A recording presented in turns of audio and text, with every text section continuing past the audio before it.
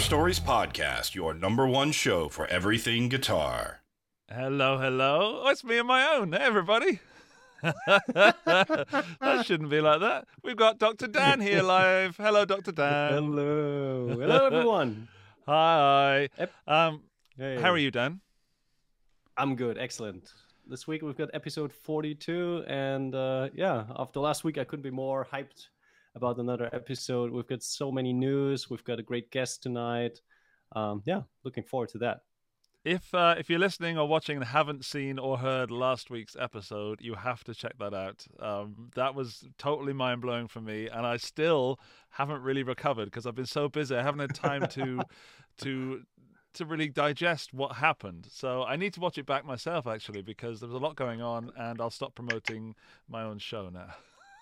Yeah, I imagine yourself like going with your thumb up and down the whole week, trying mate. to find, where those joints are. It was a week, yeah. So as you said, we've got a wonderful, lovely guest on today, and he's already in the green room. You two have been chatting about me, and I could hear you both. So I don't know why you couldn't hear me, but you couldn't. But he's here, and I feel like I'm keeping it a secret. It's Mikey Demas, because we've just done the video for the new pedal, which we'll talk about tonight, which is the Angry Rhubarb, and I'll keep my mouth closed on that for a minute. We'll go to some news. We'll start talking about gear. When we talk about gear, we can bring Mikey in, I guess. Yeah, Is that good with you, Dan? Yeah, of course. Good. Let's just check to everybody in the chat if the audio is okay, because it might not be. And so if anybody in the chat can let us know that everything's fine, we'll move on. And if there's anything wrong, then we'll bloody well clip the whole show. You ready for some news, Dan? Of course. Okay. Let's go.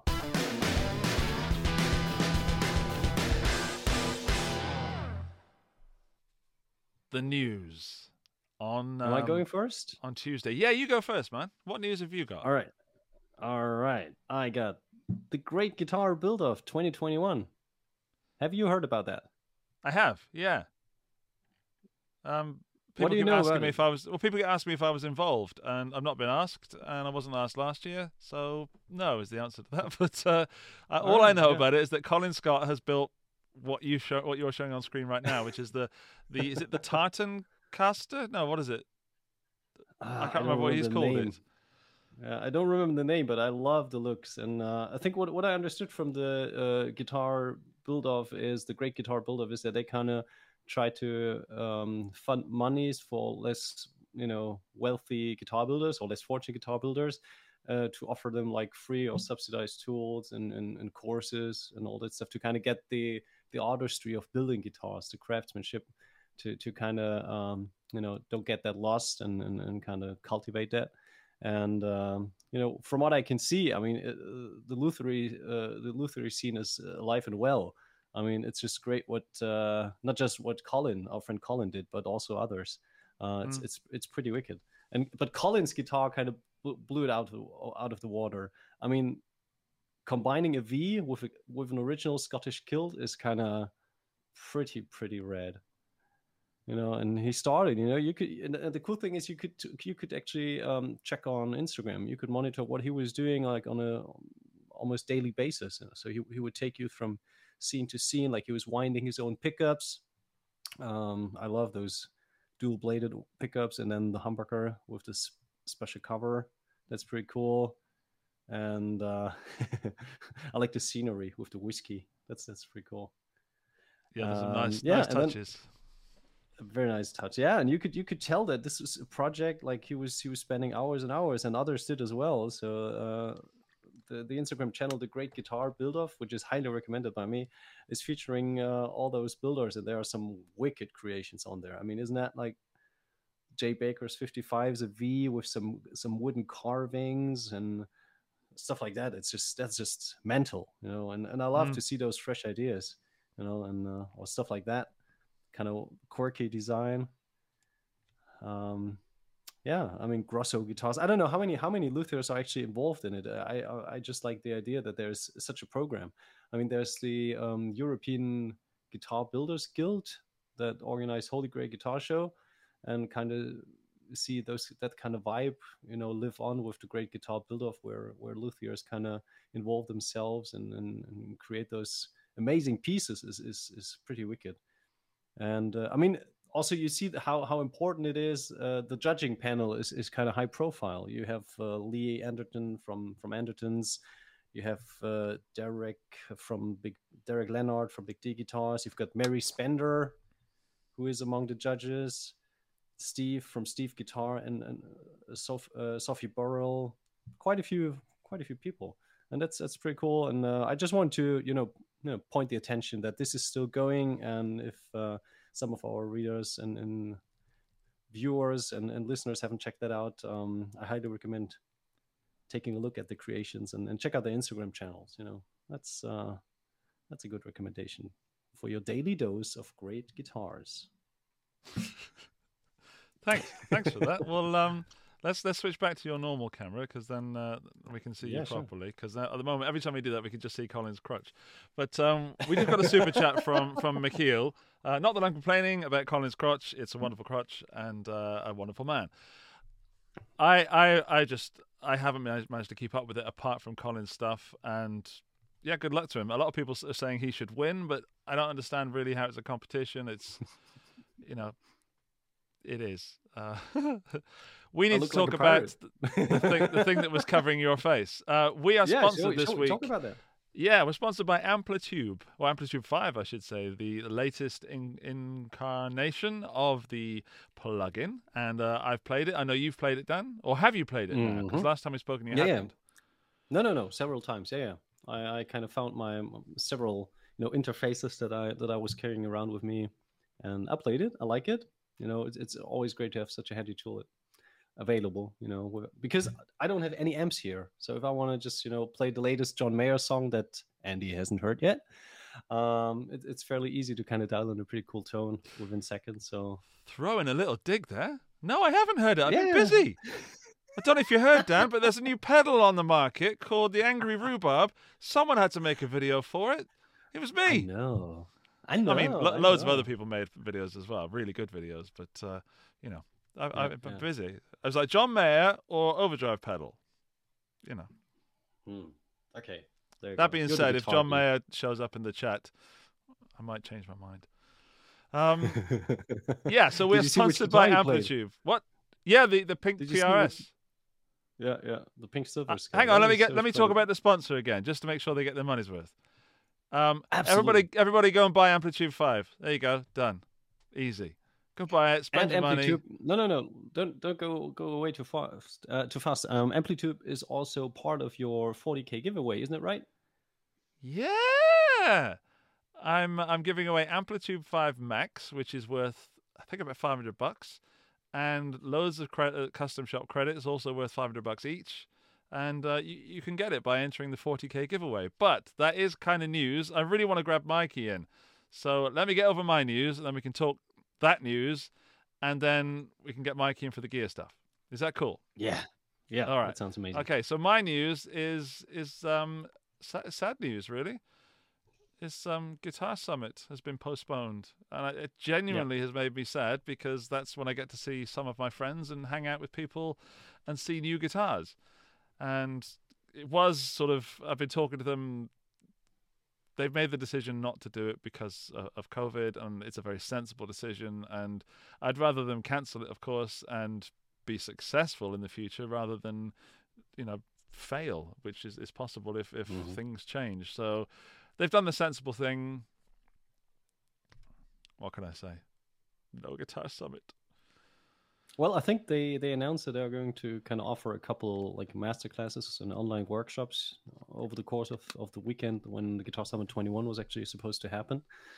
But I mean, I'm completely with you. Like, such a show. I mean, that was an amazing show last time, 2019, and you need the variety of exhibitors. You want a Paul Gilbert, you want those kind of high profile artists, and at the moment there's no chance, especially from the States, that anybody would come over because of COVID.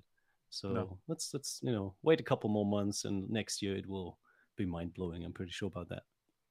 I'm sure. I'll also, probably have a new camera by then, and Henning will have 10 new cameras, so the whole show will be documented in 24K. That's right. All right. Dan, if I may, I would like to bring in our guest because I'm itching to get him in. And currently he's muted himself, so let's hope he unmutes himself before I bring him in. There we go. Here's our guest from Skindred and, of course, Redbeard Effects, Mr. Mikey Demas. Hello, Mikey Demas. Hi.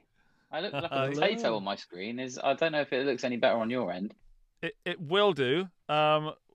This is a new system we're using. The whole interview system is a bit rough and ready. They've told me that it will improve, but the main thing is your audio is great. Okay, good.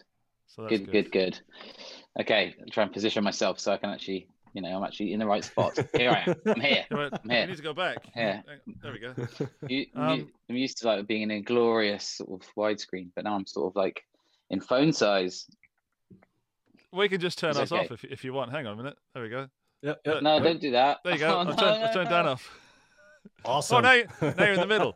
So, everybody, if you don't know Mikey, this is Mikey. And you've released a new pedal today. Let's go straight to the headlines. Tell us about your pedal, sir. Yes, so release day today for the Angry Rhubarb, which is our new pedal. It's a Paradynamic Overdrive, which is really exciting. I've got one right here in the box. Let me pull it out. Let me see where we're at. So you get the custom, you get the standard. Sorry.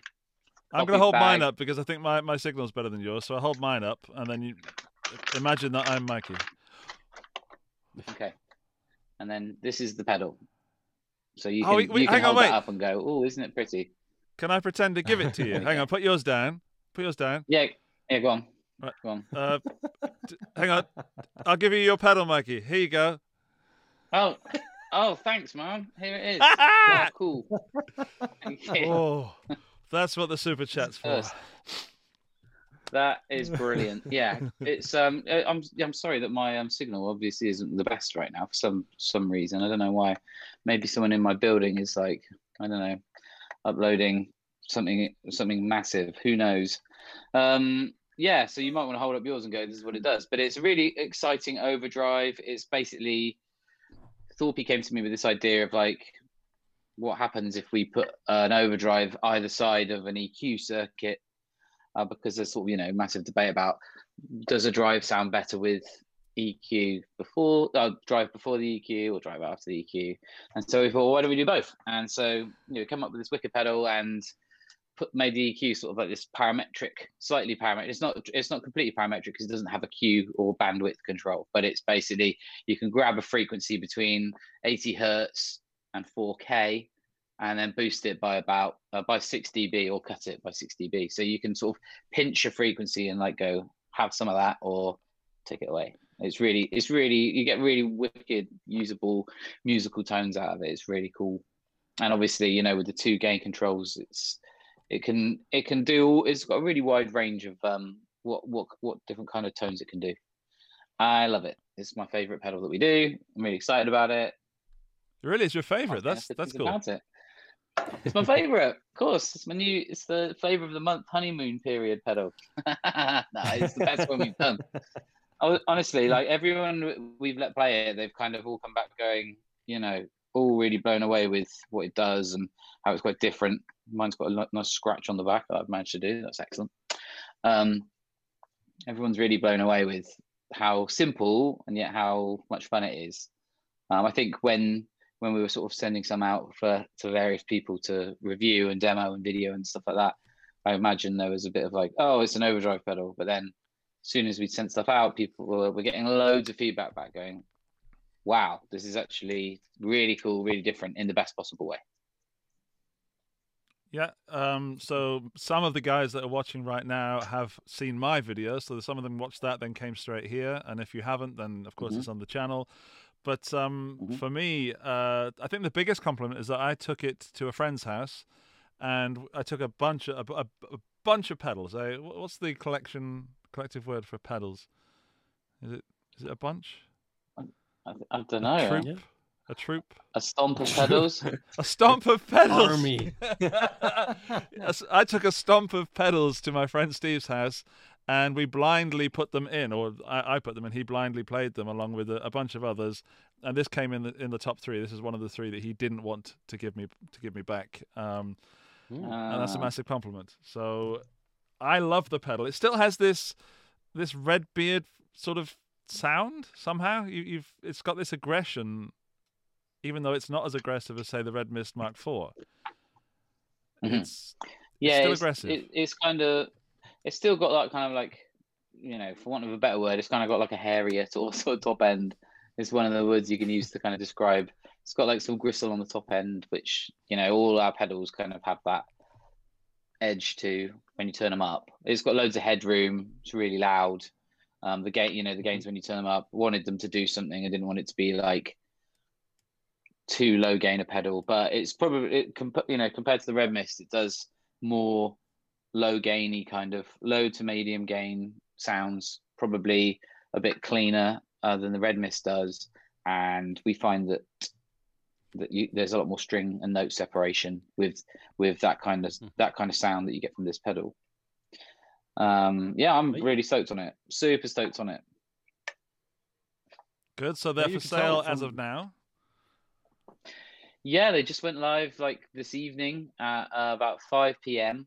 GMT, and yeah, we've already got a load of them. We've got a load of them positioned for sale around the globe. So I don't imagine they're going to hang around long the first run. I've already sold a bunch today, and I know like our distributor's been like absolutely smashing it on that front. So I'm really stoked. But it's proving to be a really, really popular pedal already, and it's only been a thing for a couple of hours, That's good. We're going to go more into it in a little bit. We just want to give people a little bit of taste. And we've got some gear picks. One of them you might know, one of the gear of the week. But Dan, would you like to go first with this week's gear of the week? Yeah, absolutely. Great. Then we've got a little jingle for you, everybody. Yeah. Dance, pick up the week. Dance, pick up the week. Oh, hello. There What's you that? go. Mikey's Hello. jumped out for a minute. I'm just going to add Mikey back in. Mikey's coming. Yeah, Don't I want to panic, come in. I Mikey. want to come in. He's coming in. Hang on. It's the me pedal. Woohoo! Where have you put me? Am I inside the pedal? There you are. No, you're not in the Yeah. pedal. There you are. There's Dan, and there's me. I can't figure out how to get you in there. That's okay. I can just be like faceless and just talk. Oh, I got it. This is the There he this is. is the Paul Gilbert Mojo, is it? Amazing. That is great. Yeah. New release for this week. And well, firstly, I picked it because it's Paul Gilbert, and he's amazing. And you could simply buy those pedals just because you want to watch him do more of those videos.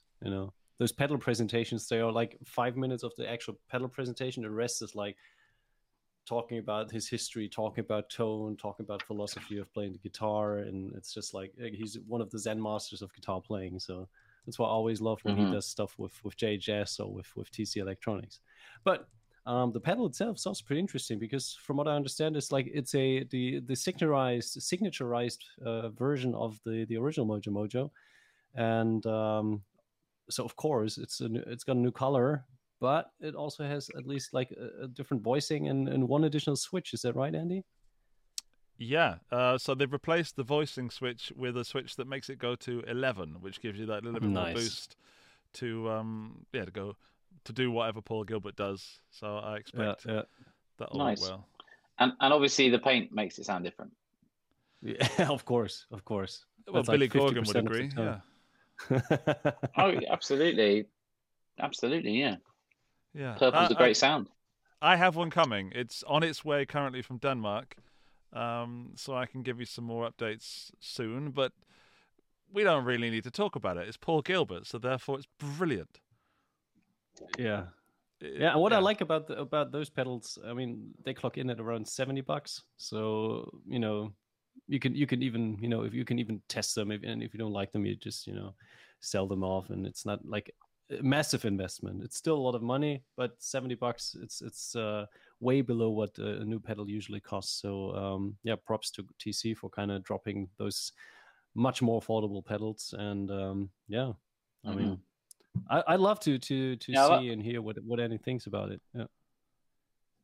I love the original. It's, really cool pedals. Cool on bass as well, the original I found. I've used that on bass in the past. It's really cool. Oh wow. All right.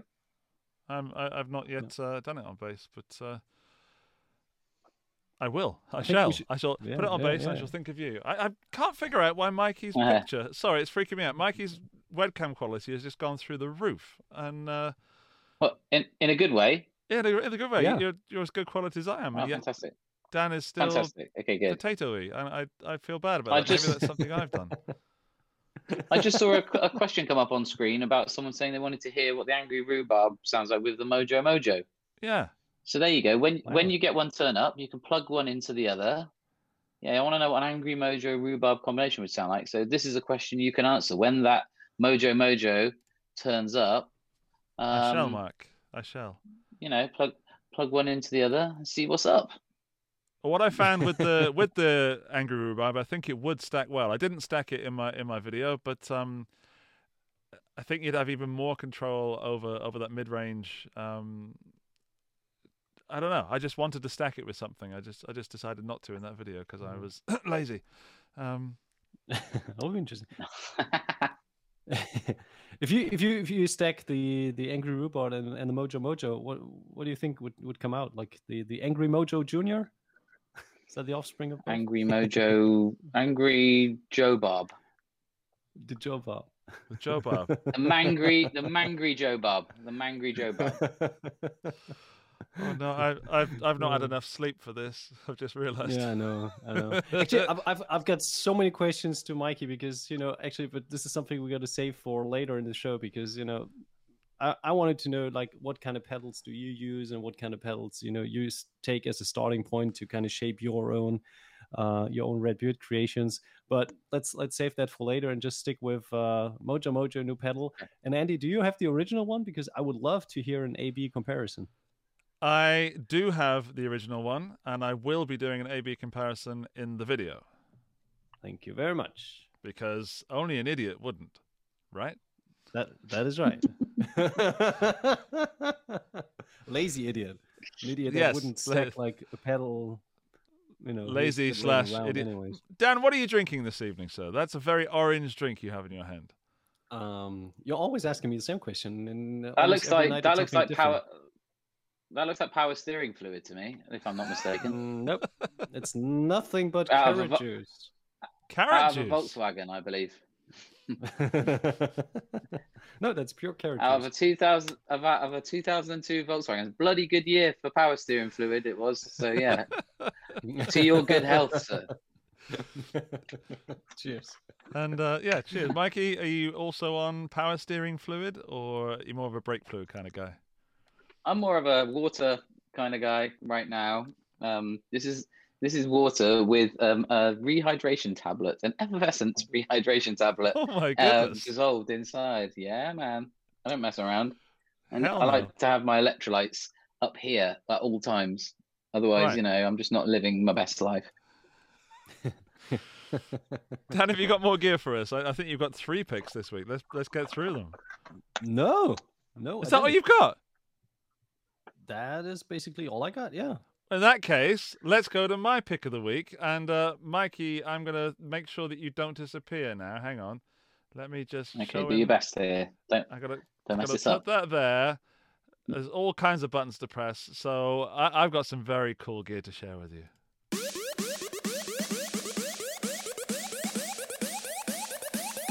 Andy's pick of the week. So first up, I have, where is it?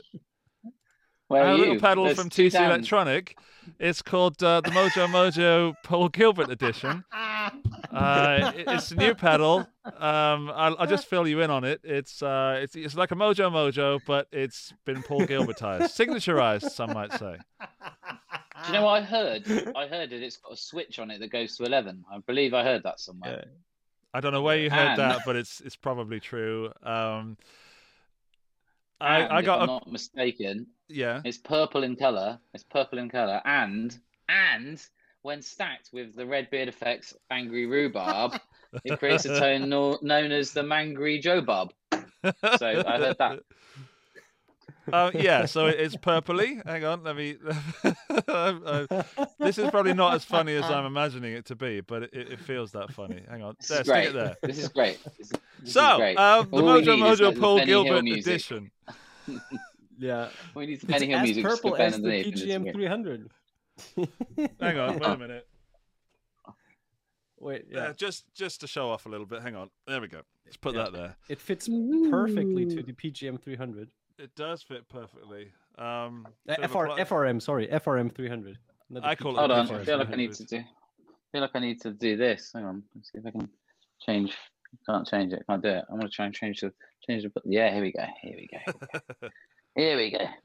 Here we go. Oh, we've all Yeah. gone purple. Right. So that's Yeah, the it Mojo looks great. It Mojo says it's Paul purple, but it Gilbert doesn't mean it's Overdrive.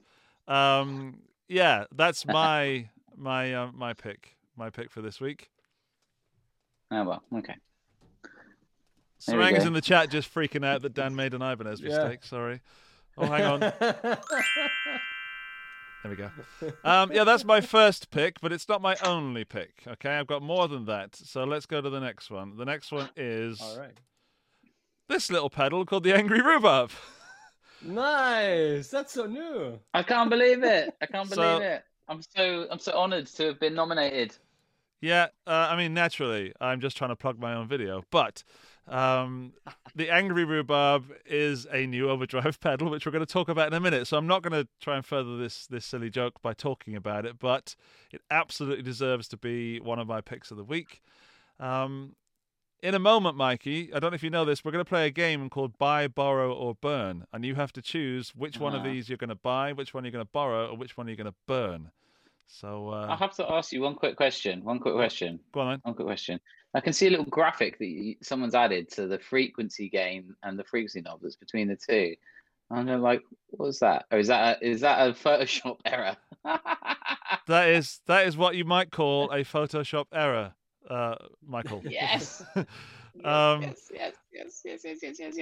Okay. I'll have a word with the thought, guy that what- does my what- thumbnails.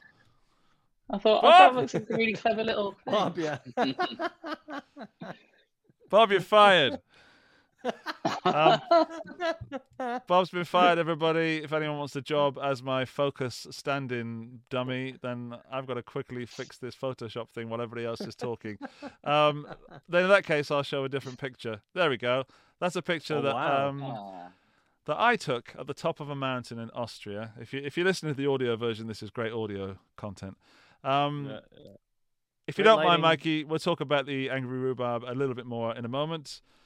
Yep, no problem. And I want to also ask you some questions along the line of why can't I pronounce Angry Rhubarb without falling over my own tongue? So we'll get to the interesting questions yeah, like that okay. later.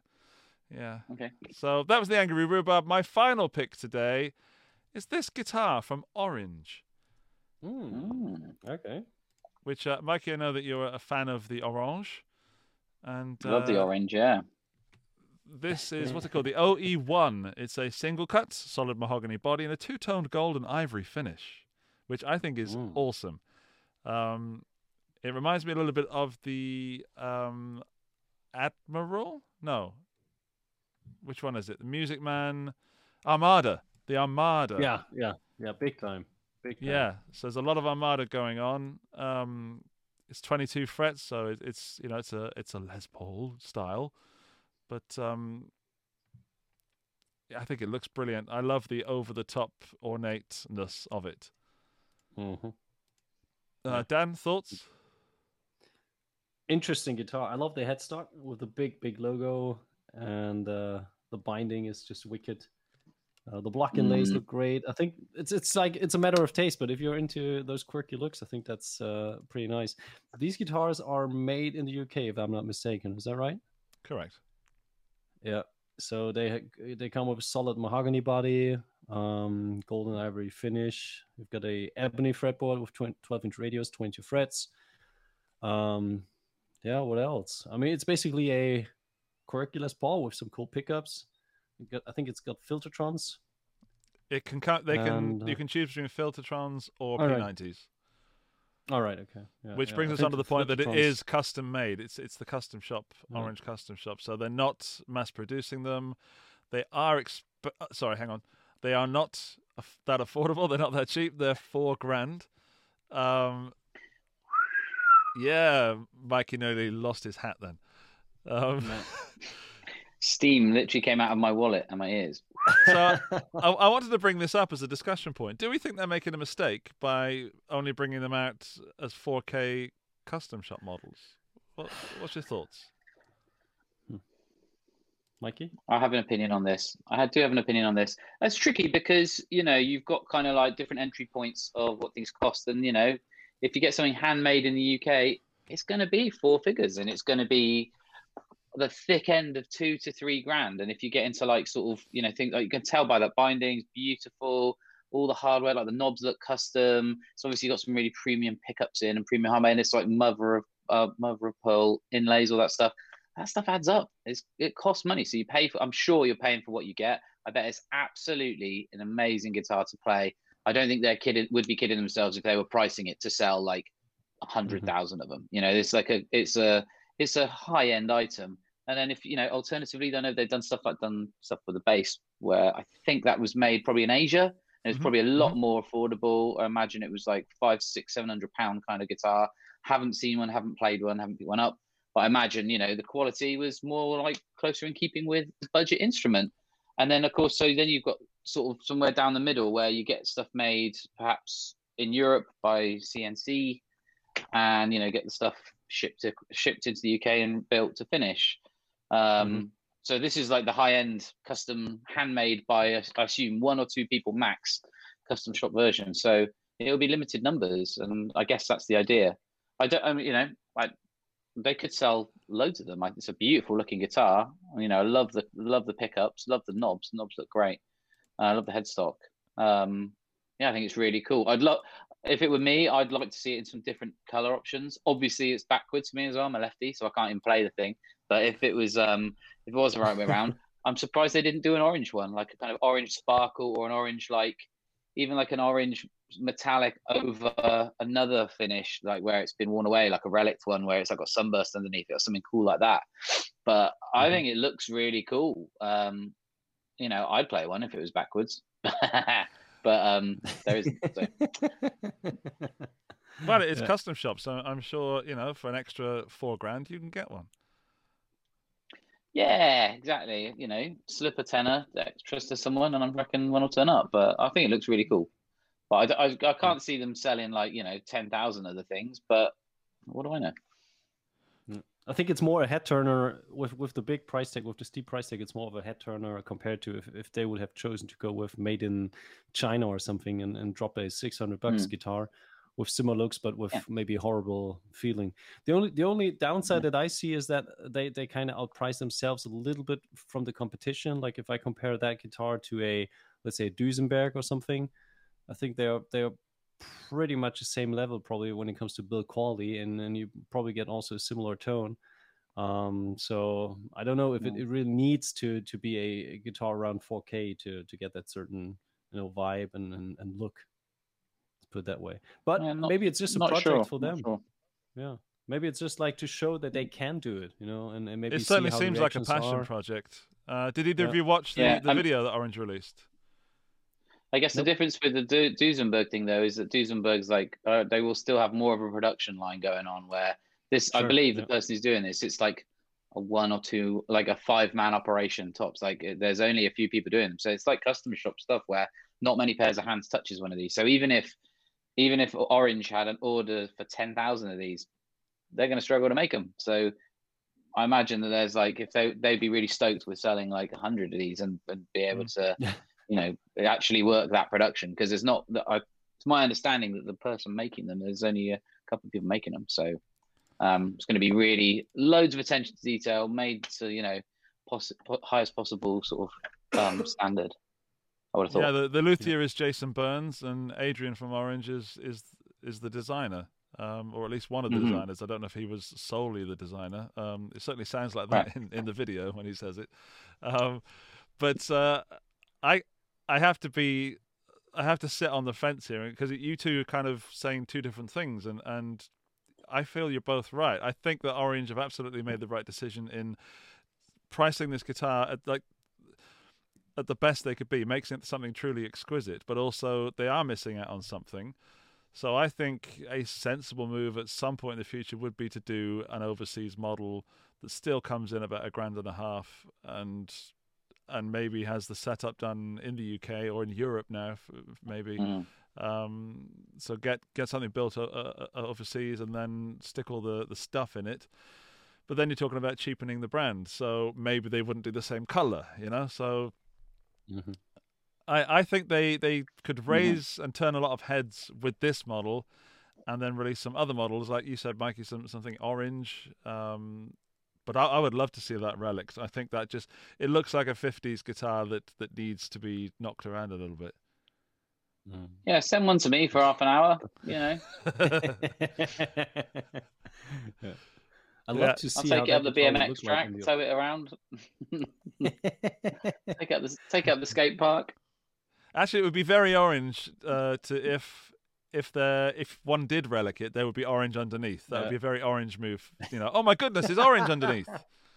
And they just didn't tell anybody. Oh, you mean like the gold over orange finish? That would be nice. Yeah, so if you accidentally took away some gold paint, by giving it to Mikey for 5 minutes, then it would be orange underneath. Nice. Same color as your drink, Dan. Yep. Already emptied. Okay. Yeah. So people are already giving in their opinions on the chat for the buy, borrow, or burn. So I'm going to ask the question, should we buy, borrow, or burn stuff? Buy, borrow, or burn. Yeah, so Mikey's going to be on top of absolutely everything tonight. Sorry, mate. And you're down. Hello, mate. Hello down there. That's all right. So, buy, borrow, or burn, we've got the Paul Gilbert Mojo Mojo, the orange guitar, what's it called? The Angry, Mikey, what is it called? Angry Rhubarb. Angry Rhubarb, thank you very much. And what else did I pick? Oh, the Guitar Summit, is that also? No, the Guitar Summit's obviously. Yeah, that was it. Sorry, we had the same picks. My goodness, pressing buttons all over the place here. So we have 3 items this week, and I would love to know from our guest what he would do. See, it's like that naughty game where you kiss, marry, or unalive somebody. Buy, borrow, or burn, Mikey Demas. What would you do? Ooh, all right, okay. I would buy the orange guitar because I'm pimping like that. I'm like, got so much money from working in the music industry. I'm going to buy that guitar. Right. What else? I'm going to borrow the Angry Rhubarb from myself. Or I borrowed yours, didn't I? I borrowed yours. So I borrowed the Angry Rhubarb from you. And I'm going to burn the TC Electronic Mojo Mojo because, the competition must die, basically. So that's going to burn. You know what I mean? Brilliant. That's a joke. That's a straight up joke. Just tell the internet right now. I am kidding. The competition's not supposed to die. It's already a music radar. Killer pedal. I want one. It's you have now to a be music clear radar. about these things. Okay, let's. Mikey Demas says, "I want to kill that guy." No, come on. No, I'd gladly use any of that stuff. It all is great. This David is from the chat. Awful quiz. This is awful. It is, isn't it? Dave from the chat would buy the Angry Rhubarb. There you go, mate. There's a sale for you. He'd borrow the orange and burn the Mojo. Lots of Mojo burning on today. So nice. David Dillinger's got like a really cool looking classic car by the looks of his little icon. It does. So hang on, let's bring it up again. What do you reckon that is? Yeah, I'm gonna. I don't know. It looks American. Looks something fairly classic. I don't reckon he's got enough money left to buy an Angry Rhubarb, so he can borrow this one. If he's running that thing, it's probably cost him an arm and a leg, so he can borrow this one. There we go. David Dillinger, there you go. Buzzle is going to buy the Angry Rhubarb, borrow the orange, bit too expensive, it looks great. Burn the pile of Mojo Mojos. I did not like them in the past. My goodness. What is wrong with you people? A lot of hate for TC. A lot of TC hate. I can't believe it. Burn the orange. Buy Mojo Mojo. orange. Borrow Angry Rhubarb from Buy Mojo Fergie in Mojo. France. Thank you, mate. Fair. Okay. Fair. Dan. Daniel, sir. Yeah. Yep. Go on then. Yep. We do this where Dan, you choose from me, mate. What would I do? All right. Okay. You would definitely buy the Angry Rhubarb because you're a pedal fanatic. You would probably borrow the TC and burn the orange with, a tear in your eye. Well, from having spoken to Mikey Demas, half of the team from Redbeard Effects tonight, I don't think I want to buy anything from him ever again. I think the guy's an absolute maniac. He's right. Alternatively, though, I would say that you've seen the size of Adrian Thorpe, and if you don't buy it, you could be in trouble. Okay, So I think long and hard about your answer here, mate. I'm buying 2 Angry Rhubarbs and a couple of Red Mists. There we go. Yeah, I would borrow the TC, and I'd have to burn the orange at this point because I can't afford it, even though that makes me sad. I get the feeling, Dan, you would buy the TC, you would borrow the Angry Rhubarb, and you'd burn the orange. That is spot on, sir. But with the money I save from borrowing the Rhubarb and buying the TC Electronics, I would buy tickets for the Guitar Summit for Mikey, you, and me for 2022. Hey, Thanks, mate. That's kind, isn't it? That's nice. That's Good lovely. of him. He's good. And he's a good one. Yeah. Yeah. Although I am tempted to burn an Angry Rhubarb just to see what Thorpe does. I kind of want to poke the bear. Do it. I mean, I'll make some killer content, literally. Bloody well, I'd play it whilst it was burning, just so you know. But I can't. Yeah. My friend Steve would kill me, quite literally. All right. So any more burning and buying and stuff like that? We've got a Ultimate Guitar Will post. Independent builder wants to burn TC Electronic. Don't worry. We'll just gloss over this. Sarang, buy the Angry Rhubarb because tweakability. Borrow the Mojo Mojo because you got to have something purple, and burn the orange because I want to relic it. Good reason. Nice take. Yeah. Yeah, I like it. Buy the Angry Rhubarb, very good. Because tweakability is very tweakable. I would add that. It's an incredibly tweakable pedal. Yeah. As I said in my video, I need 2 because I have 2 favorite settings or 2 kinds of favorite regions, and I really want to have 2 now. So I will have. Let's talk about your favorite settings. I want to know what your favorite settings are. Okay. I can't remember roughly where it was, but about there. So I had. Oh no, it wasn't. It was about there. It was really poking up. Is that okay? Can you guys see that? You're boosting sort of some mids, but it's boosting some high mids. Yeah, and I'm getting a lot from the post gain and a little bit of hairiness from the pre. That I imagine that's really quite loved. a honky song. I imagine that's pretty honky. It was really, really honky. Nice. Can you show us again, just for the podcast listeners? So what setting is that? Is it more a mild setting? Oh, so as Like Mikey's told us, we've got 2 drives. So my pre-drive is set about a quarter, and then my frequency is some mids there, and the frequency gain is about 2 dB plus. That's where I kind of had it in the video. Yeah. And then post-drive is just over halfway. And I played that with that's a spicy meatball. It was a spicy meatball. I played it with a Chapman ML3 in dropped C sharp, and it just killed. It just absolutely killed. I mean, we did say about playing some. I could play a clip. Should we try and play a clip? Yeah, let's see how that works out. I can try it. Hang on. Let's do that. You can but try. Well, there is no try. Only do. Look, here we go. I'll name that clip, and then what I'll do is I'll drag this in here, and... Is this a dead air, effectively? There we go.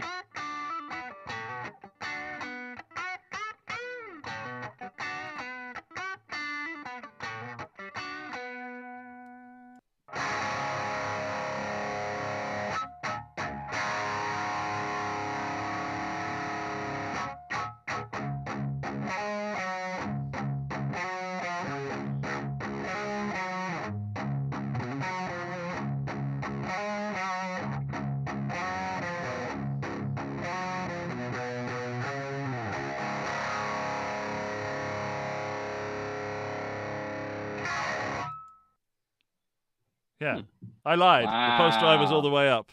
But as you might agree, everybody, listeners, that was an amazing sound, wasn't it? Mm-hmm. Yeah, absolutely divine. Divine sounds very paradynamic, if I'm not mistaken. Yeah, quite rhubarby as well. Yeah. Yeah, a little bit rhubarby around the corners. Very good. Yeah, I really, really enjoyed the pedal. Not just saying that because you're here, mate. I'm very pleased, and you know that I would say if I didn't like it, and sadly, or Yeah, we just wouldn't fortunately, I talk can't. anymore if you didn't like it. Yeah, We just wouldn't talk anymore. It'd just be the end of our relationship, which would be fine. You know. it would. I know you mean, love it. There's I'm no really Guitar pleased. Summit, Really so pleased. you can't get me. I can't Not go yet. get in it. Exactly. Not yet. Not yet. Right, let's do a little bit of chat with that chap, Mikey Demas, shall we? Okay. Yeah. We'll give you a Okay, proper let's do that. introduction. There we go. Okay.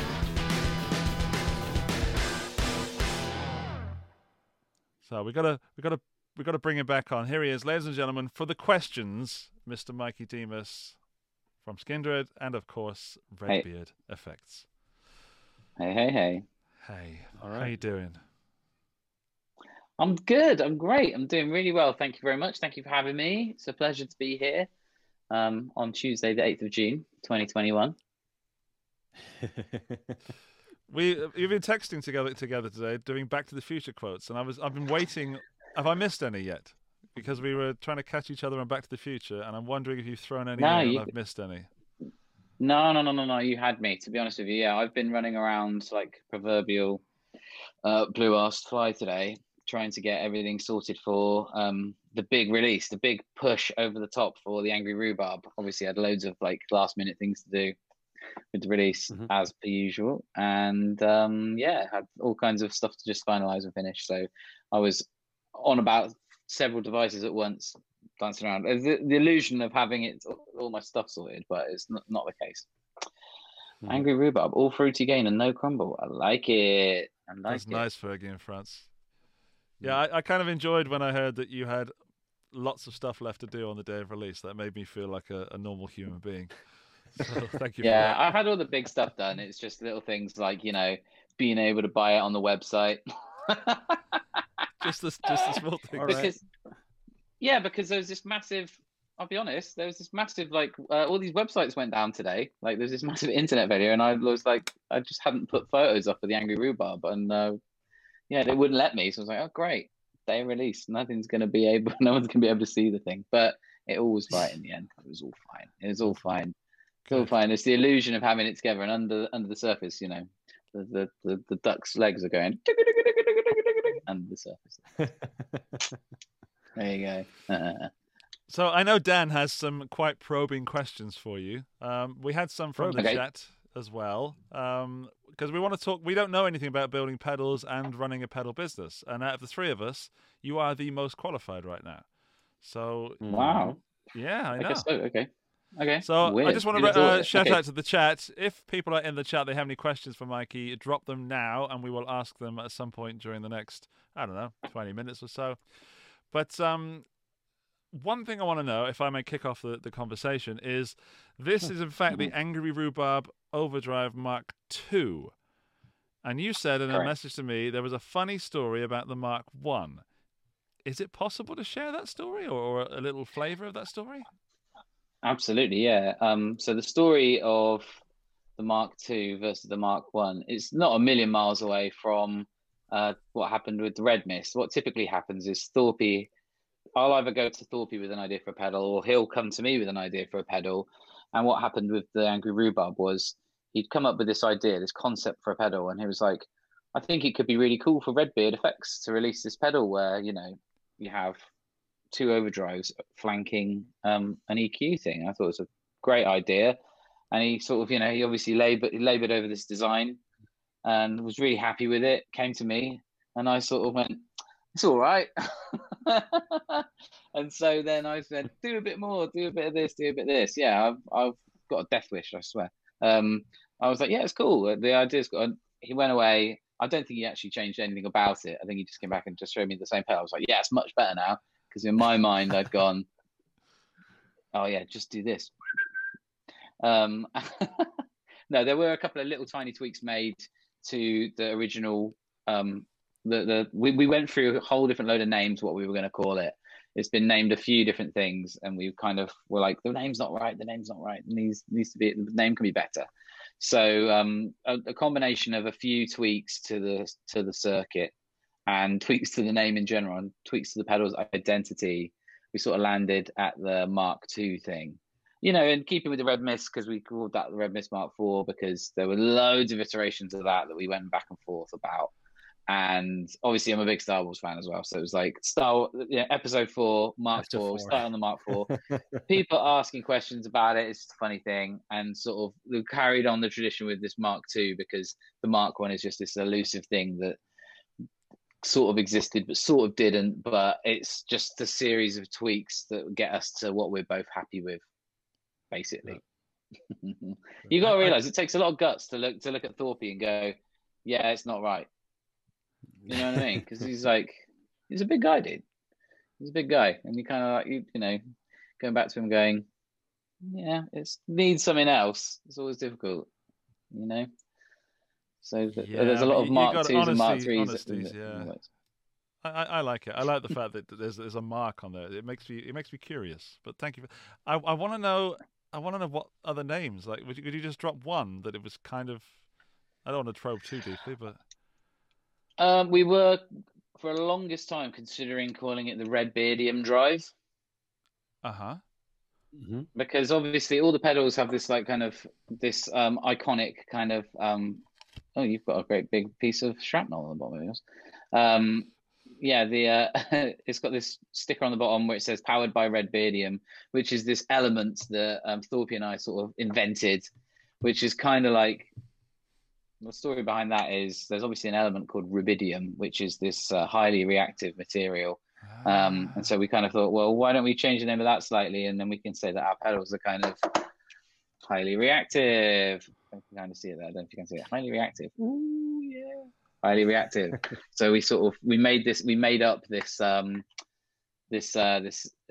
this element on the periodic table. It doesn't really exist, but it's got a couple of numbers on there which are like private in jokes for some stuff between him and I. And yeah, so basically we were going to call the drive the Redbeardium drive, but we just figured, I don't know, it just feels like it didn't have enough oomph. We just felt like we wanted it to be the something. The other pedals we'd released had been like the something, and it kind of like, it's a cool theme, and I just felt like that kind of had a bit more of a like memorable thing. And so, yeah, we knew we wanted to make a pink pedal. We knew we wanted to make it pink. We knew we wanted the drive to be pink, mainly just because it looks, not only does it look really great on an enclosure, but you like annoying people, like these kind of like boomery types who are like, I'll never play a pink pedal. It's like, all right, then, like whatever. I think a pink thing looks really cool, and if it annoys people, then I kind of like that too. And yeah, we were like, well, what is pink? And we went through all kinds of things like, what's pink? I'm trying to think about, because obviously there's been a lot of pink pedals as well. Like there's obviously, I think the JHS where there was like the Pink Panther delay. I think maybe they've even had to change the name of that to the Lucky Cat, actually, or something like that. But anyway, there's lots of pink pedals, and we kind of like, what can we call it that's pink, that's kind of memorable? And we were throwing ideas around and landed on Rhubarb. And then we decided to make it the Angry Rhubarb, and thus it was a thing. Yeah. For what it's worth, I think you made the right choice. I think the Redbeardium drive was a less cool name. Yeah, it was kind of cool. We were sort of happy with it for a while, and then it was like, I had one of those like, no, back to the drawing board moments. We had one of those moments when we realised that the guy who originally played Marty McFly just wasn't cutting it, so we had to reshoot the entire film with Michael J. Fox because it just wasn't cricket. So Eric, it's the Eric Stoltz of the acting world, of the pedal world. Sorry. It was. It could have been. But Gosh, thankfully what we went with MJ, and the rest is history, or the future. Ooh.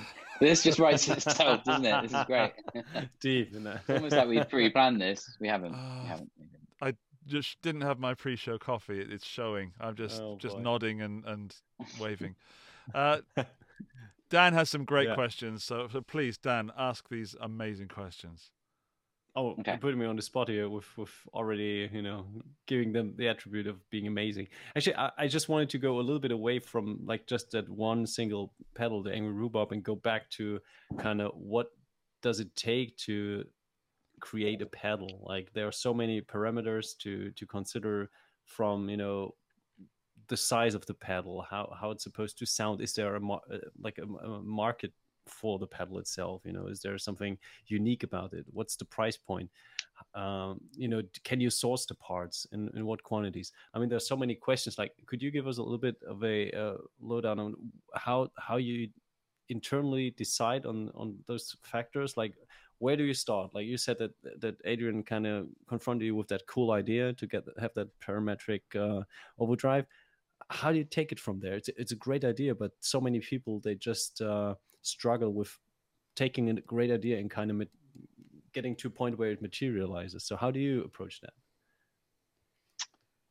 Okay, so in the instance of the Angry Rhubarb, what Thorpe tends to do is sort of, if he comes up with an idea, he'll make it happen in a circuit. He'll create a circuit, and then we'll order a really small quantity of the circuit board to sort of to see, and then propagate it to see if it's any good, and tweak it from there. Really, a lot, lots of things sort of start as life as something else.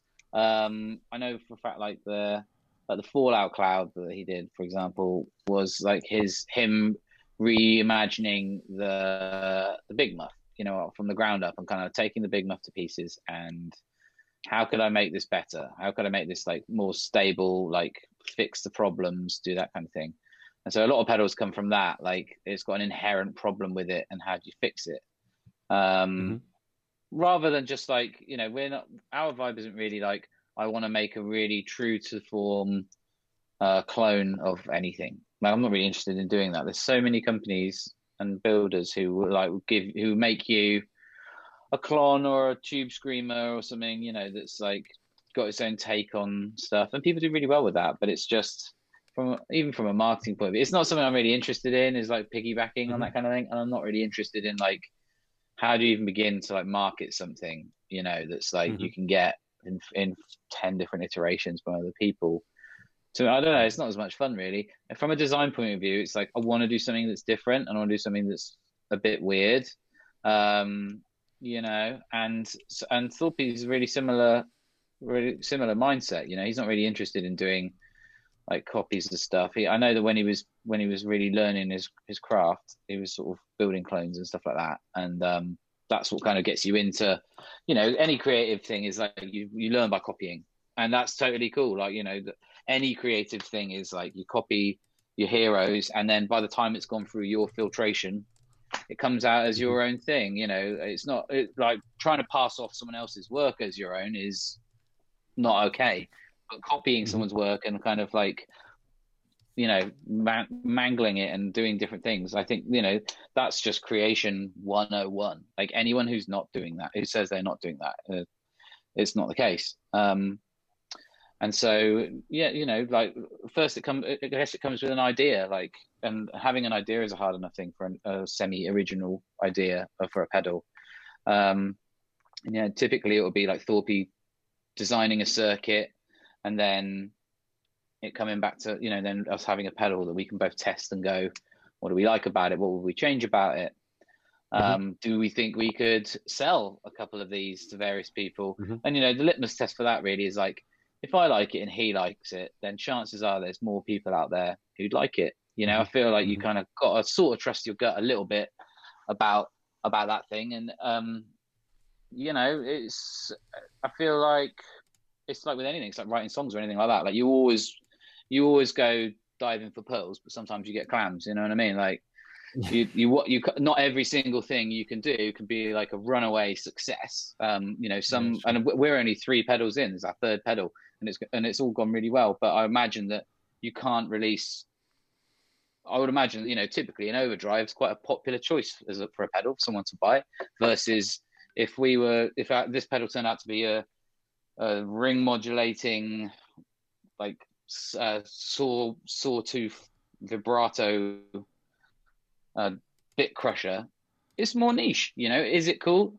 Yeah, it's awesome, cool, but like you're not necessarily going to move hundreds and hundreds and hundreds of them, you know. So the design is kind of like, do you think we could sell an overdrive like this? So yeah, why not? You know, I think that's a doable thing. So that's, you know, that we've got loads of weird ideas that are like on the back burner, because it's like, well, we have to be able to make it worth our while to push something. And then it's kind of like, you want something that people will love and people will talk about and people will, you know, be inspired by. So that's a massive part of the like design. Should we, shouldn't we? And then physically from there, it's literally just test, thumbs up, thumbs down, tweak, argue, agree. And then a lot of the time it's conceptualizing, you know, like a name for the thing. How's it going to look?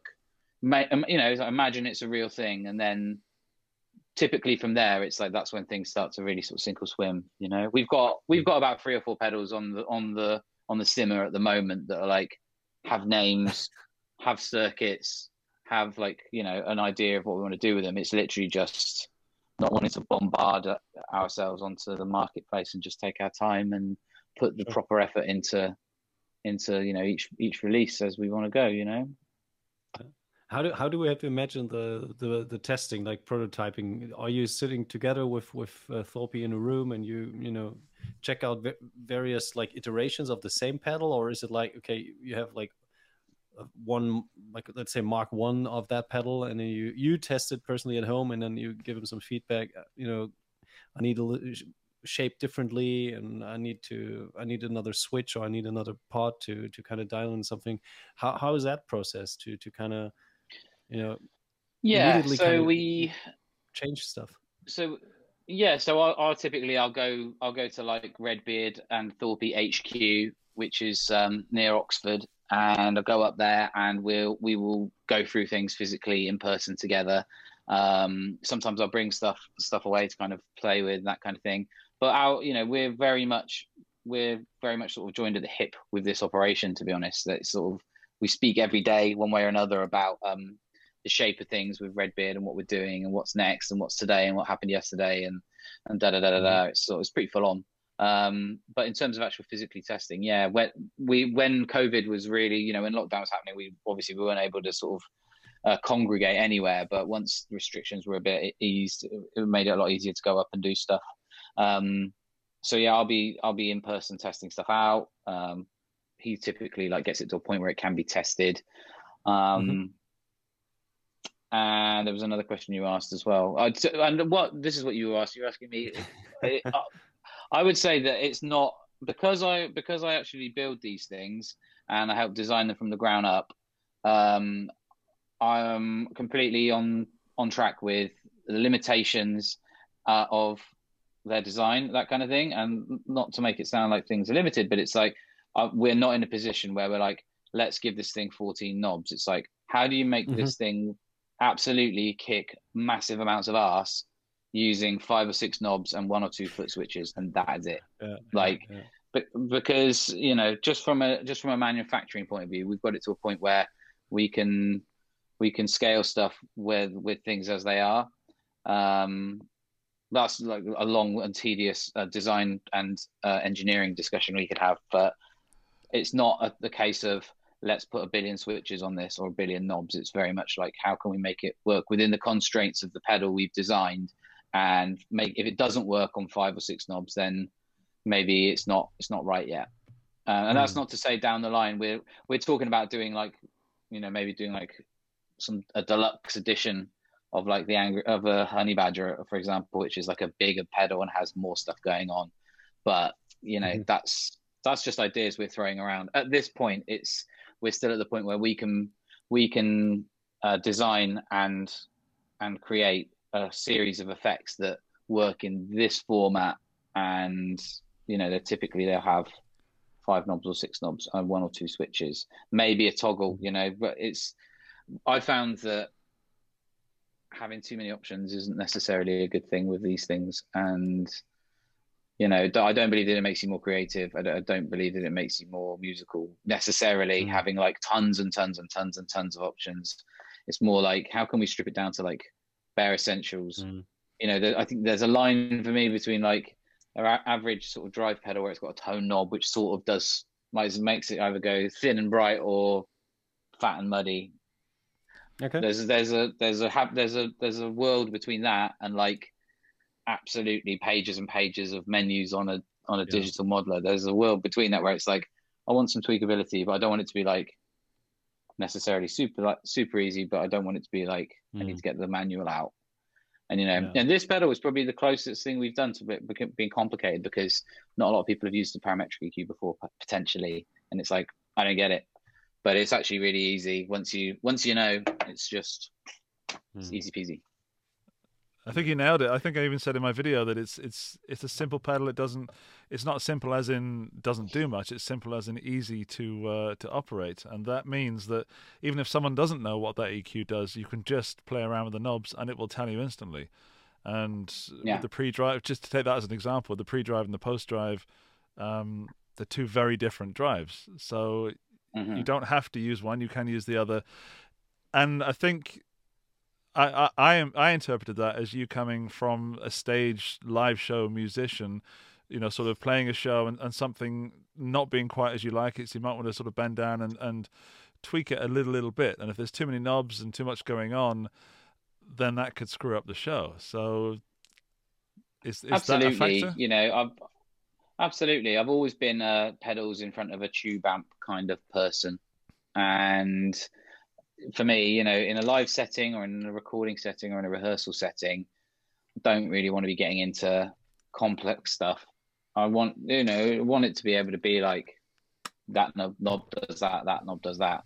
I'm in, I'm out, like it not being really complicated. And there's some companies that make like complex stuff that you really do have to sit and get it right and go, don't touch it, it's perfect. But I don't really want any of our stuff to be like that. I want it to be like, every time you turn a knob, it's fun and something fun happens. And, you're either like, I like that, or I'm not sure, I'll come back to that, rather than, I don't understand this. It's too complicated. So yeah, you're absolutely right. I want to be able to like bend down mid-gig and go, this needs a little bit more 2K. I'm feeling like I need to feel this in my fillings. We've got a question from the chat, which is kind of based on what you're talking about. And how did you decide on the pedal size, so the enclosure size? Because people are moving towards smaller pedals. I would say the Redbeard Effects pedals are a standard size, an expected size for a pedal. I wouldn't say they're large, I wouldn't say they're small, I'd say they're an expected size. Was that a factor? Did you ever think about doing micro pedals, or? We totally thought about every element, because what we did was, it was more like, what does the circuit look like? What does the PCB inside the circuit board look like inside when it's propagated? What's the smallest that you can make? Because all our insides, just so you know, are like, they're through hole PCB. They're soldered by hand. So that means things have to be a certain size. And so they typically, our circuits turn out to be a certain size. They work on a certain sort of framework. And so what's the smallest pedal size you can make around that to save real estate on a pedal board, but whilst also occupying enough space where it's not like it rolls over if you tread on it funny. Like, I know Thorpe's kind of a little bit anti mini pedals, just because he's got like, I don't know, size 14 feet or something. So, he's like, he's gonna roll the thing over or break it or that kind of thing. I wasn't against the idea of mini pedals, but again, it's kind of like, if it ain't broke, don't fix it. There's nothing wrong with it being this sort of standardy kind of size. We were kind of like, you look at like the best pedal design of all time, like a Boss pedal, and you think, well, what did they do? What could we do differently?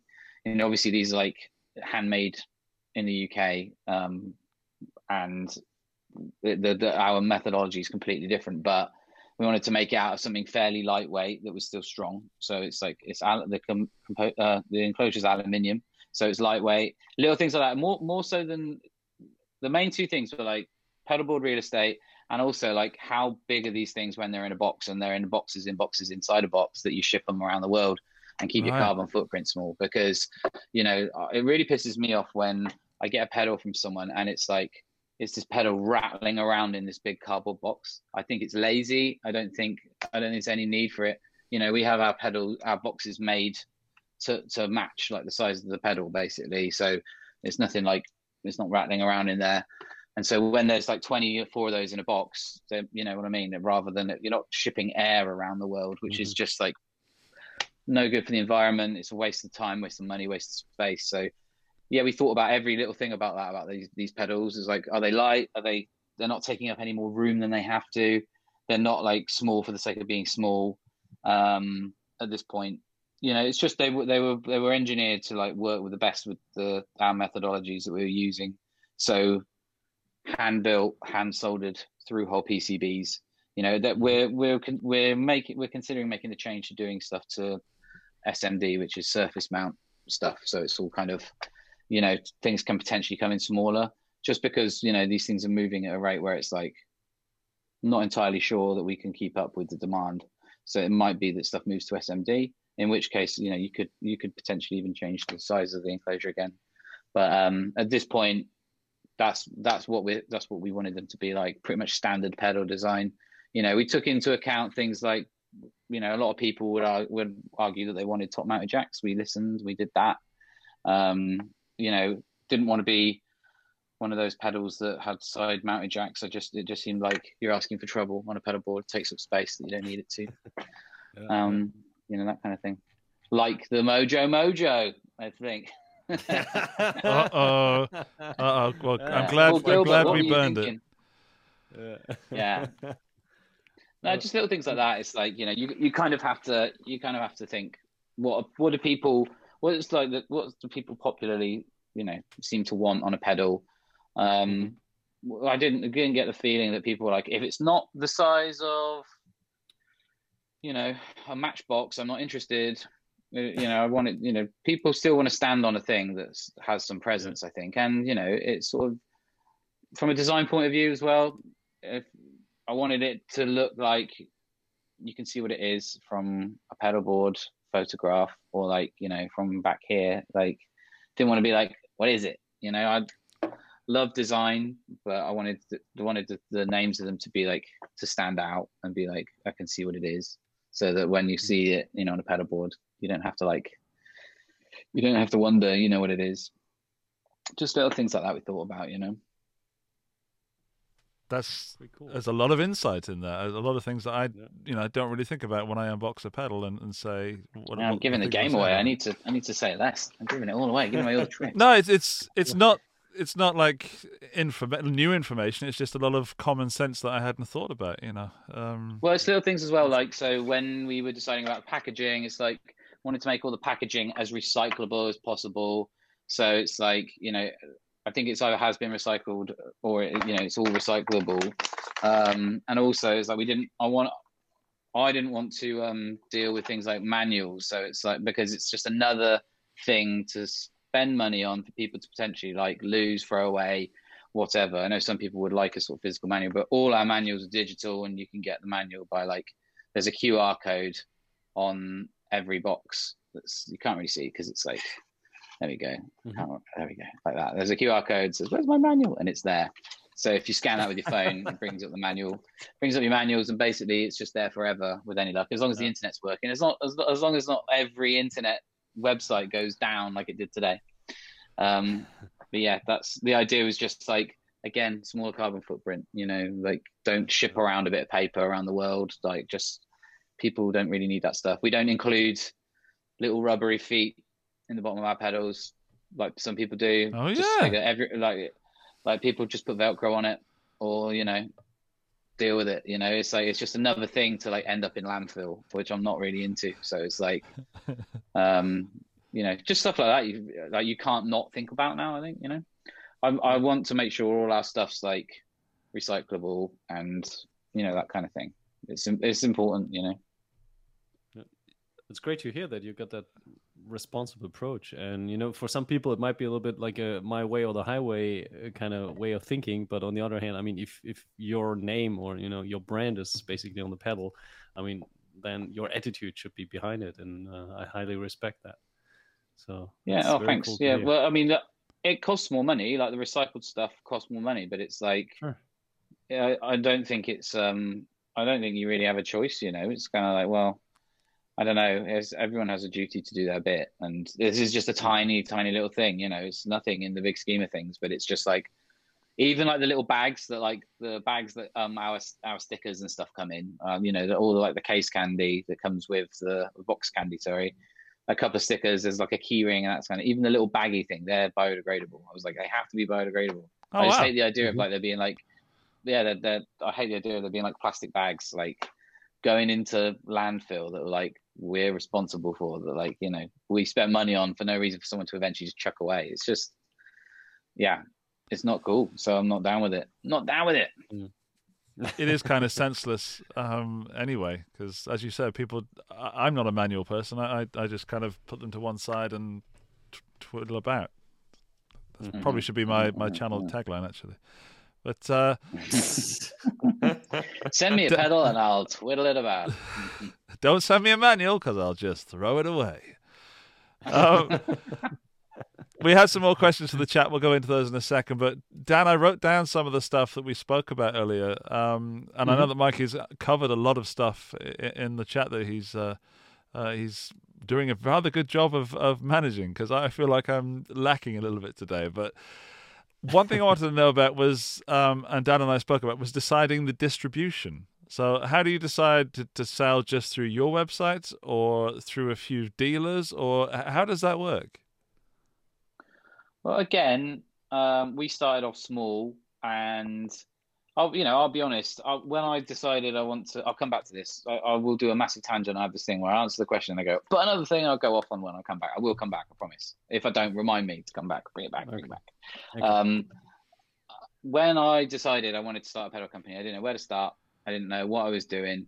I had all these ideas. All I had was like pedal design ideas, or like how they looked or what they might sound like. I didn't really have any idea of how to get those ideas into a tangible thing that you can hold in your hand. I went to Thorpe for some advice. I've known Thorpe for some time, and he really liked the ideas I was having, and was like, I want to do this with you. Let's partner up on this. I was like, oh my God, this is amazing. You know, couldn't have asked for a better scenario, really. I've just sort of, you know, become like business partners with like probably like the most important UK pedal builder, like hands down. Like, so really stoked with that. And yeah, basically, you know, we sort of piggybacked our operations onto the way Thorpe Effects does stuff. So from like build methodologies and like just the whole structure of how to make it work. Yeah, I guess what we did was we didn't know how successful these pedals were or were not going to be. So it was like, you know, we committed to doing initial runs of things, and we approached some dealers, you know, to basically stock some of our stuff. None of it was like huge, ridiculous orders, because this is all like essentially boutique stuff. Not that has a lot of meaning anymore, but it's not, you know, it's not mass produced. We don't produce masses and masses of these. At this point, they're produced in the hundreds rather than in the thousands, you know? And so, yeah, we approached a load of dealers in the UK. We hopped onto some of Thorpe's existing dealers. We also just took a gamble and went to NAMM in 2020, in the beginning of 2020, which was probably, you know, some people might think I was a bit premature because we'd only been around for, you know, we'd only launched about 3 or 4 months prior with our first pedal, the Red Mist. And they were like, right, we're going to go to NAMM in January and launch the Honey Badger and just have like 2 pedals, boom, boom, like, which is what we did. And obviously met loads of really cool people in NAMM and made loads of good relationships, got on board with more dealers. Again, you know, small early days for Redbeard, just, you know, getting more of an international dealer base set up. And then obviously the pandemic happened, whoosh, lockdown, COVID, where, you know, no one knows what that's going to look like. So I basically, a lot of people sort of froze their operation. We kind of like, were sort of like, you know, just waiting to see what happened with dealers and so on. Thankfully, you know, orders continued to go out. We sold stuff direct, obviously. We've always sold stuff direct. And then over time, basically Thorpe was in, you know, in chats with Mass Distro in the USA about going on board with them. And that's something that they decided to do together. And, you know, they took Redbeard on as well, which is fantastic. So we literally just in launching the Angry Rhubarb today, it's sort of, it's Mass Distro sort of first welcome to the family kind of thing, which is really awesome. And they look after all kinds of really cool builders. They do obviously 4PFX. They do 1981, Alexander pedals, I believe they do. Spaceman, Ranger Effects, I think, in the UK, and ourselves. There's a bunch of others. There's a load of stuff. They do some really cool stuff. They do GFI. They do a load of cool stuff. So they're working with some really cool brands. And yeah, it's been a real shot in the arm for us, really, of just like streamlining and taking us up to that next level of just getting our stuff out there. And again, it's like there's a line between overshooting what you're able to do and just and keeping things small. But obviously, we want to be successful. We want to sell these things. We want people to love them. We want people to play them and tell other people about them. We want to be a contender. I'm not messing around. I'll be quite honest. Like I want these things to do well. Of course I do.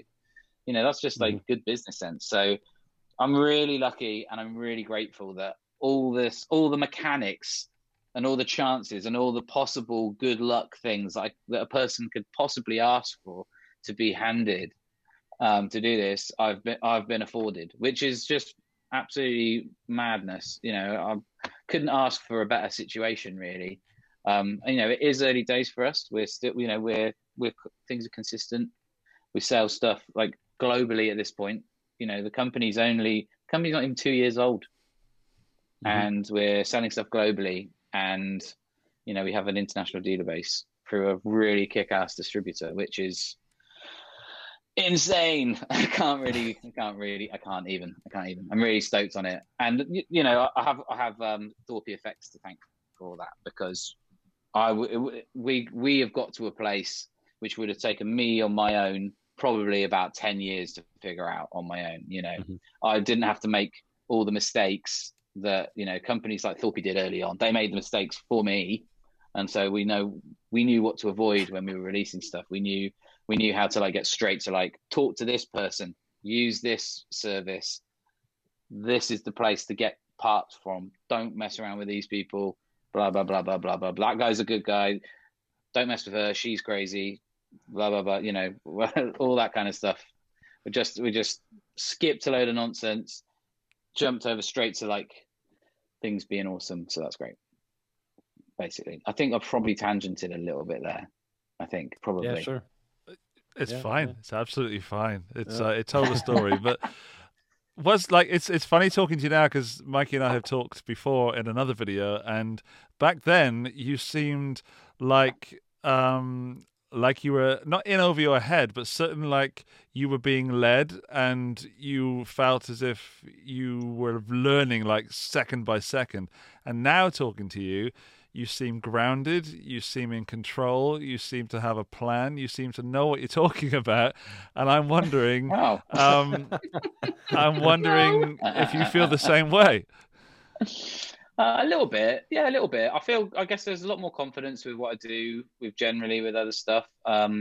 Because when I came to this business idea, I was totally green, and I had a lot of, mentorship from other people. I had a lot of people working in the industry that really helped me out with stuff. And I've, since taken all this knowledge, and I'm helping a couple of people set up some different businesses just with the stuff I've learned. And, people come to a thing without any understanding of how something works. And it can be a bit of a sort of a gatekeeper scenario where it's you need to know the right people to kind of be allowed in. And as I said, I've been really lucky to know some of the right people for stuff, and I enjoy having some really good relationships with the right people in this industry, which is fantastic. I think probably when we last spoke, it was last year, wasn't it? And I think that the pandemic was still such a fresh thing. I think I was probably freaking out about a lot of things in my life, to be honest with you.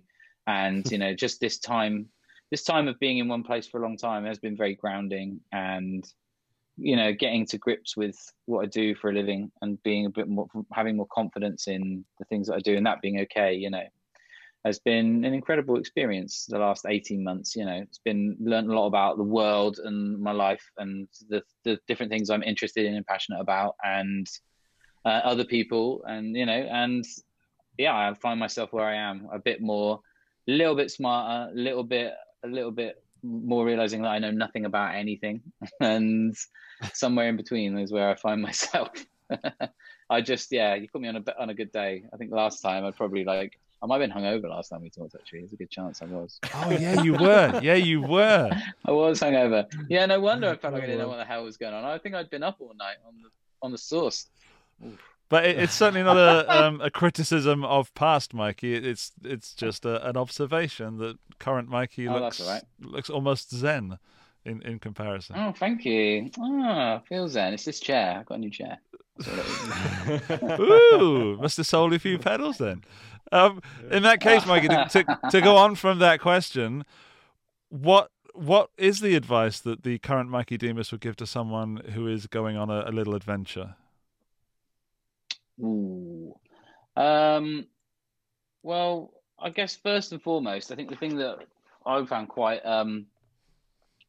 debilitating early on was it took for somebody else to go, you are able to do this. Like, I taught myself out of doing various different endeavors in the past, and just because of having a mindset of like not knowing where to start and not knowing who to ask, and probably not having and probably lacking some self-belief in that you could do a thing, like if and the truth is, if you have the resources and the people and the help and the support, then you can put anything you set your mind to, really, within reason. I mean, there's not a lot of chance of me being like an astronaut or going to the moon, like that kind of thing. Like that's not necessarily a goal of mine. That's not a goal of mine. It might be for someone else, but like I was at a point where I was like, there was a time in my life when if someone said you should start a pedal company, I would have been like, no, that won't work. How could I wouldn't even know where to begin. No one would buy them, blah, blah, blah, blah, blah, blah. I talked myself, into it not being a thing. And so I would tell someone now that talk is bullshit, basically. And there is a way around things. And with the right support, with the right guidance, with the right, mentor or support, asking the right questions to the right people, then you can do anything that you really put your mind to if it's something you're passionate about. I mean, I never made the connection in my mind that I like pedals, I could make pedals, and that would be a thing. I just was like, I like pedals. Like, I didn't even conceive that it would be like, that's something you could do. In the same way that when I was 15, I didn't think that like playing the guitar, love playing the guitar, that is something that you could do. That is something that you could do, like for a living. I would have been like, I was like, no way. I'm going to go to university and, I don't know, write essays. And that's going to be what a terrible, that sounds terrible. I can't imagine anything worse. And so just having that kind of belief, that self-belief of like, this is the thing that you could do.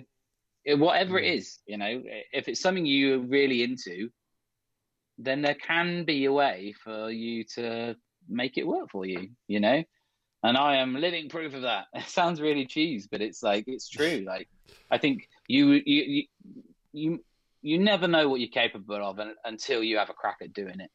And, just being open to giving things a go. I think, not learning that kind of like, I could do a thing.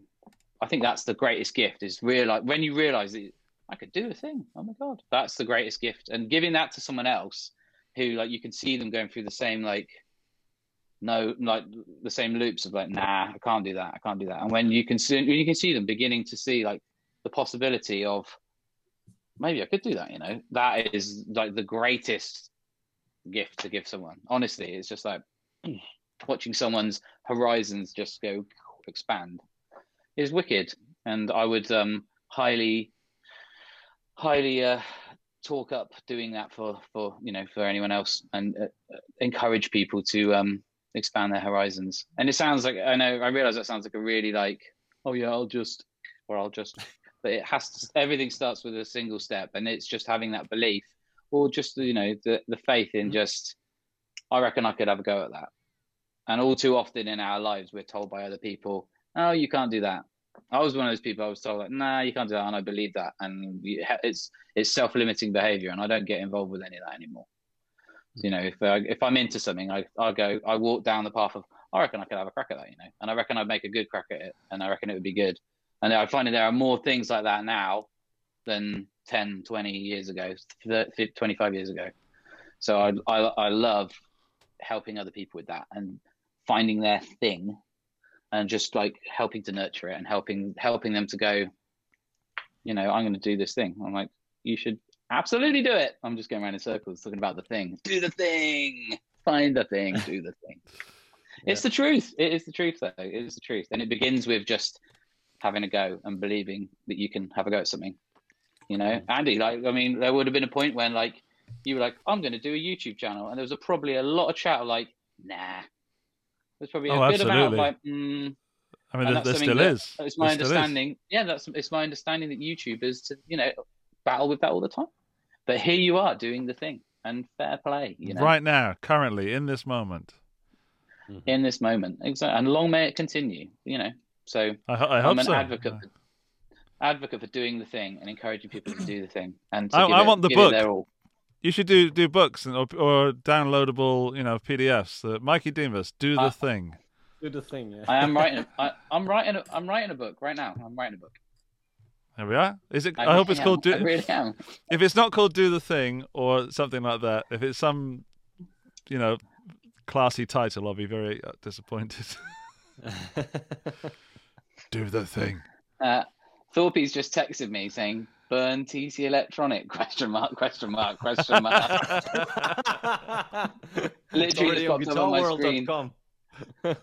Yeah, great. Oh, hold on a second. This is your fault. This is your fault. Asking what should we burn? This is not my fault. I should have. What am I supposed to say? Burn the angry rhubarb. Burn my own thing. What am I supposed to say? Burn the orange guitar. Like, so Orange dropped me as an endorsee. This is entrapment. This is actual entrapment, and I'm not cool with it. I love TC Electronic. I use a TC Electronic tuner. I've got a bloody. Hang on. Just so you know, Charlie Cooper from Orange is in the chat right now. So if you do want to lose all your relationships with Orange, you can do it right now, live on the show.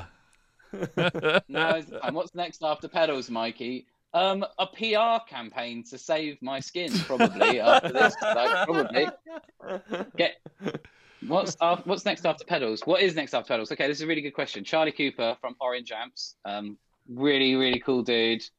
What's next after pedals? Well, obviously my band's getting a bit more active again, so it's not after pedals, it's like coinciding with pedals. I'm also in the process of rejuvenating my YouTube channel. I'm in the process of making content. I'm in a sort of like stockpiling mode at the moment, where I've made a bunch of videos and I'm just waiting until I've got enough where I can go boom, boom, boom, boom, boom, trying to put something up more regularly, doing something week by week. Which Andy actually has been massively helpful with helping me out with stuff like that. So kudos to you, Andy. Thank you. You're welcome. So yeah, I would say that if anybody wanted off the back of this to go and subscribe to my YouTube channel, oh come on, now's your opportunity. Flipping heck. Sell some pedals, demolish a multinational company, and plug your own YouTube channel. Yeah, steal your audience, basically. Yeah, today's been a good day. I've really burned some bridges here, haven't I? Yeah, well, connecting the dots. Last week we've been reporting about the big fire at Boutique Amps Distributions, and now it all, you know, the puzzle is complete. You know, Mikey watch out D. for Redbeard. Yeah. Yeah. Oh my god! You can't even joke about that. That's not fair. That's a terrible thing. It's a terrible thing that happens to a lot of good people. Oh my god! I'm not even joking about that. No, guys. No, just kidding. But I think it's good, and it shows your competitiveness that your approach to kind of, you know, building that company and kind of getting out the product is that you want to succeed, and you don't want to clone existing products. You want to provide like additional value to the customer. You want to have something that's unique in the market and that is successful. You know, it just shows your passion about it. You know, you care. You seem hungry. You seem super hungry. Yeah. Absolutely, yeah, I am. I'm starving actually. I haven't had dinner. But besides that, because I've been waiting to do this thing with you guys. But outside of that, no, absolutely. I don't want to exist in a space where we're like taking someone else's thing. I want to have our own thing and it to do its own thing and do well. I don't want to be the biggest pedal company on the planet. There's a space for everyone, and I enjoy being able to be in a space in this sort of community where people lift each other up rather than pull each other down. And I think that's a really important thing in any creative industry. It's the same with music. I think it's the same with people who build guitars or guitar amps, and it's anyone who's been to NAMM would know that it's really sort of inclusive environment where you sort of brings people together, and that's what we're doing with music and with guitars. And I don't want to be stealing anyone else's thing. I just want to I want our own thing to do as well as it can do, and I'll do everything I can to make it do that. Obviously I'm a massive fan of what other people do. I'm a massive fan of Way Huge, like Moog, Earthquaker devices. Like, I think some of those companies, what they're doing is they make some really cool out there stuff. And I think if I could even exist in the same like conversation in the same space as companies like that, like, you're doing all right. And obviously like outside of that, you got like even massively successful companies like Boss, TC Electronic, all these kind of places, and like Electro Harmonics. Like, even to be in the same conversation as some of them is like, wow, you've arrived. And it's early days for us. And who knows where it will go. I would love to have like a range of pedals. I wouldn't want to necessarily have any needless pedals. I just would want something to exist off its own merit. And like I said, I just want people to play them and like them and use them, and talk about them and tell other people about them. That's all you can ask for, really. The company will do what it does, and we'll continue to put out stuff we think is wicked, and hopefully there's other people out there who agree, and hopefully that can only just grow. That's the plan, I guess. I think you're nearing the point where it stops being, and I'm going to put, I know Thorpe's in it as well, but it stops being Mikey Demus's pedals and starts just being some pedals. And that's at the point when they're really going to change level of, it's not so much you pushing it and you with the branding, you and Thorpe, but when they become just some pedals that some kid finds in the shop and says, that's a pedal that's cool, and has no idea who you or anybody is, that's the level. I think you're so close to that at the moment, especially with this new release. That would be the dream, really, because at no point, I think there was some confusion when we launched as well with like, oh, they're signature pedals or they're this. It's like, no, it's not like that. It's like, yeah, we might have come to an idea for one, for like, this is just this pedal fit the brief of a guitarist who wanted a thing, and hopefully there are other guitarists like that guitarist who also could get a thing out of this thing. It wasn't like recreate what I do, because who the hell would want to recreate what I do? You know what I mean? That's not the idea. That's not the plan. It's like, yeah, I do use this stuff, and yeah, it does sound like me when I use it, but you plug into my amp with my stuff, you're going to sound like you. If I plug into your stuff, I'm going to sound like me. And it was never a case of like completely just metamorphosize your tone into me. That's not really what I'm about. When I was coming up, I never was interested in people's signature stuff. Not really. It's like it just seems so weird to me, And even when like I have a signature guitar with Manson, and it was like such a weird project, such a weird thing to think, getting your head around the idea that someone would want to like have your thing. And so it was like, I don't want it to be like this totally weird thing that someone else can get their head around. I want it to be like accessible. I want it to be like, I've never heard of that person, but their thing is cool. A bit, like the Jim Root telly. Like, how many people play a Jim Root telly? They're not slim. Oh, hell yeah. They're not trying to go, I want to be Jim Root. They're like, that's a badass guitar. And that's the dream, it's not about becoming someone else.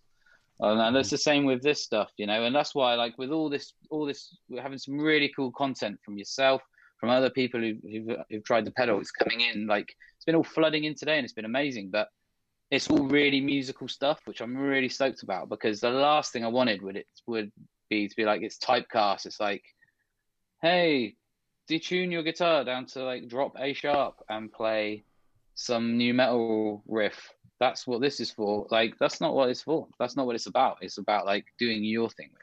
And so I'm really psyched that like there's demos that I'm seeing on the YouTube today that are like, you know, people playing Motown and stuff with like the Angry Rhubarb. I'm like, yes, this is the stuff. This is what we're talking about. Like, I wanted stuff to be like accessible. I wanted it to be versatile. I wanted stuff to be able to be like, you do you with it. Like, don't try and do me with it, because like, you know, who the am I at the end of the day? It's like, do you with it and make it the best version of you. Help it, let it help you become like super you. Hopefully, that would be my dream. I would love for like people to go, who the hell's Mikey Demus? Like, who's that? Like, it is irrelevant. It doesn't matter. That's not necessarily the idea behind the pedal. He's the guy that soldered this pedal. I just happened to solder it, or like put it together, or design the artwork for the silkscreen, like, or that kind of thing. And I have one on my pedal board, but it's not like become that person by pressing this switch. Like, it can do that, but I think, you know, there's more to it than that. That's not what it's just about. It's about more than that. It's about more than that. Well, as we've plugged your pedals and, you know, your YouTube channel, can we finish off by plugging your band? Because I know you're going back on stage very, very soon. So when is your first live show back? So, I only heard about this about a week or two ago. Couldn't talk about it, but we're doing the download pilot on a week on Sunday, which is the 20th of June.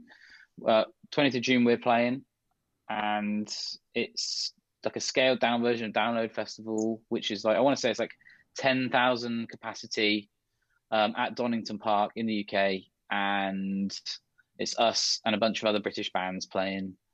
And it's our first time back playing in like 18 months. And I'm going into rehearsals next week to rehearse. It's going to be absolutely insane. Can't wait. It's going to be really weird. We've got that. We've got another festival in August called Bloodstock, which I believe is happening. And we've got a headline tour happening at the end of the year, going from like September into October. And we're going to just sort of see how that happens. This thing we're doing at Download is like, that's like the framework for how festivals are going to work moving forward. So should that all go to plan, other things should go to plan.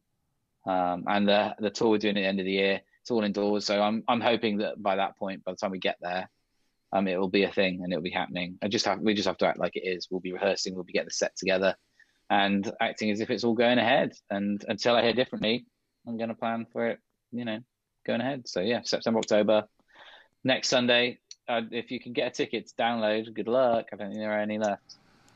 And that's pretty much it. I don't think we're not even talking about getting on a plane anytime soon. I don't think. Been booked for some European stuff, but I don't think it's a thing. I don't think. Yeah.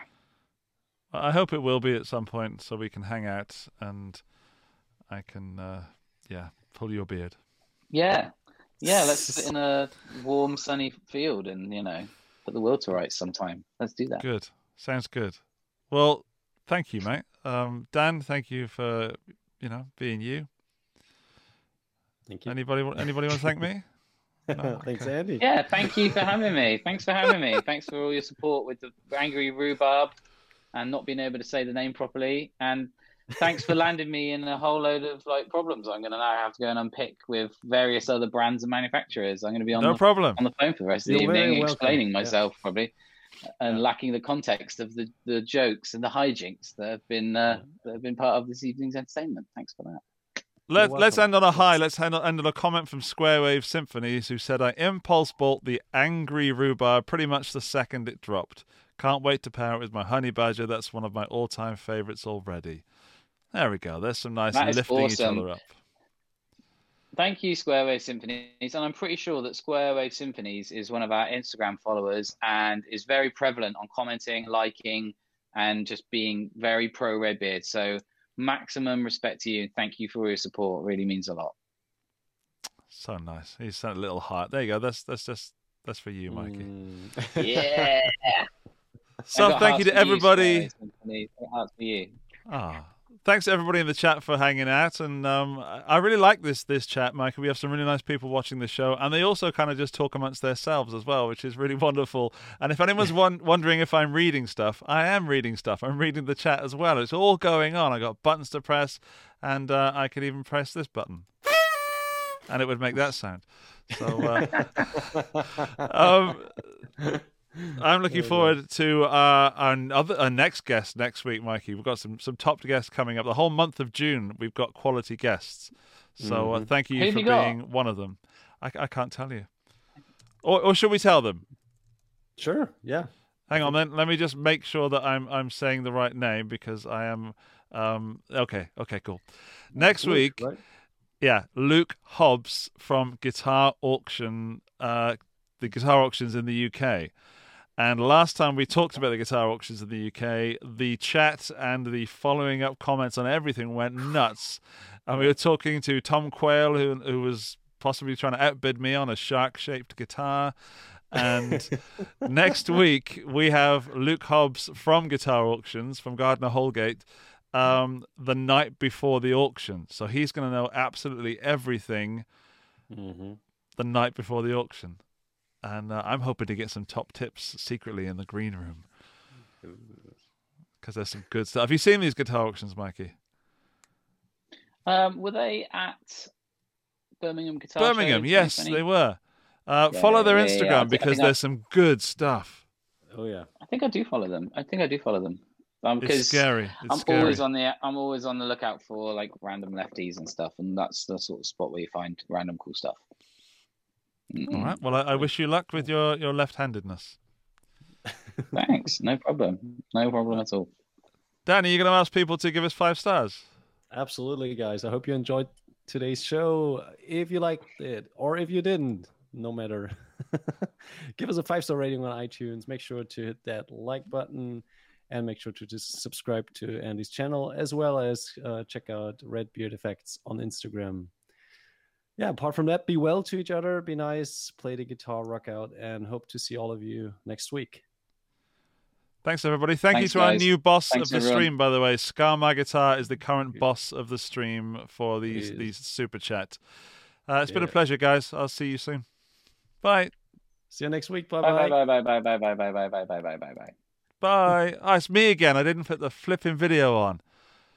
We did this last week where I just... Hang on, I'll go back to us. There we go.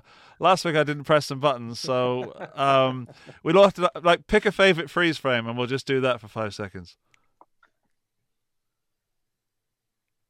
I got to move to press the button, but yeah. Cheers. Bye-bye.